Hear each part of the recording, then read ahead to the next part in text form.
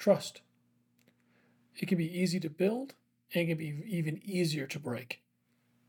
This week at the Practicing Leader podcast, we'll be talking about steps you can take to try to build trust and steps you can take to be able to show up as your best self. I'm your host, Parul Bhargava, and let's discuss.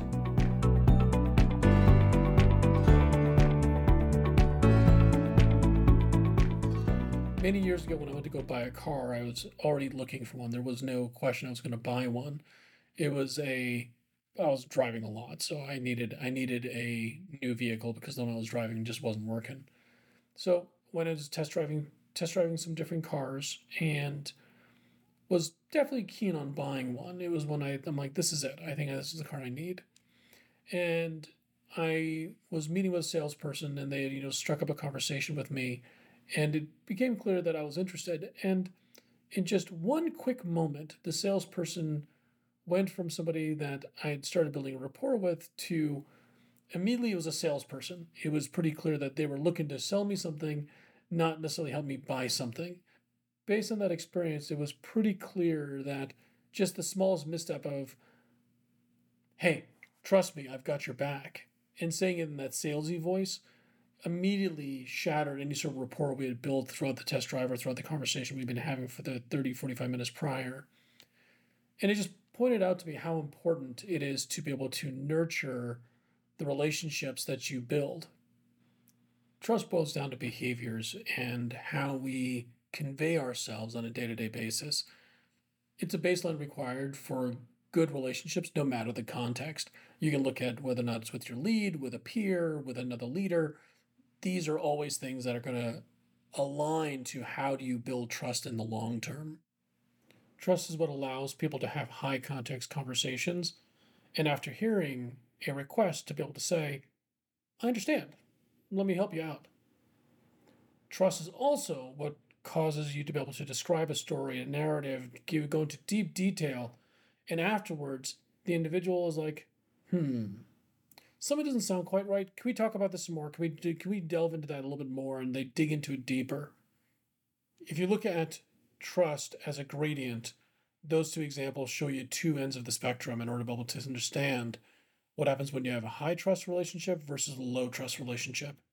So how do you build trust with others? How do you figure out, how do I build a better relationship with somebody? Let's talk through some of the steps together.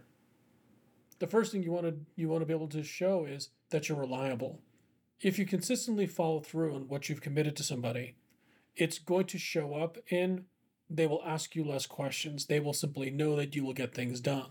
There is no question about it. Hey, I assigned something to so-and-so, and you know what? I always have to check back on them and see what's going on. This is where trust actually shows up. This is where you need to be able to say what you're going to do and then follow through and do it. The next thing, be honest.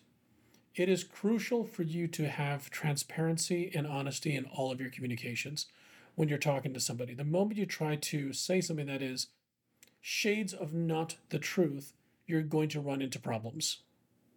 The next one, show empathy.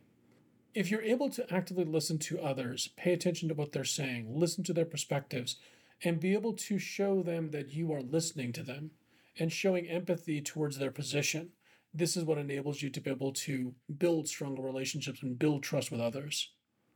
The next one is discretion. If somebody shares information with you, you cannot share it with others. This is an important component because the moment you breach a confidence, there's no way to bring that back. Not impossible. It is possible to rebuild that trust, but boy, is that tough.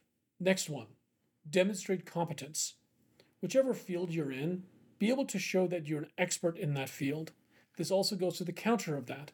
When you don't know something, be sure that you admit that you don't know something. Pretending to know something, that just goes back to the previous comment about honesty. Next, be consistent. Being able to show that you're honest, transparent, show empathy, maintain discretion, and are reliable, and do it consistently is going to establish and maintain trust over time. And the last one, know when to apologize. You will make mistakes, you will make errors. Do whatever you can to be able to make amends for when you do make a mistake and be able to admit that you've done so. Not those fake apologies, a real apology. Not that I'm sorry you felt that way, but I'm sorry I took that action and this is the behavior I exhibited and I apologize and here's what I'm going to do to try to make it better. Don't do the fake stuff. The fake stuff is useless. Building trust within organizations or within a team or with people that you work with takes time. You need to be able to show a regular track record of good behavior. And if you do that, you then can build and maintain trust with those individuals over time. Building trust is a gradual and ongoing process. It requires care and feeding. It requires consistent effort on your part and a genuine want to build a positive relationship with another individual. If you take these steps and work at them and work to build positive relationships with your peers or your manager or your lead or with your team, you have an opportunity to try to build strong and trustworthy relationships that can grow over time. This has been the Practicing Leader Podcast. I'm your host, Parul Bhargava, and I'll see you next week.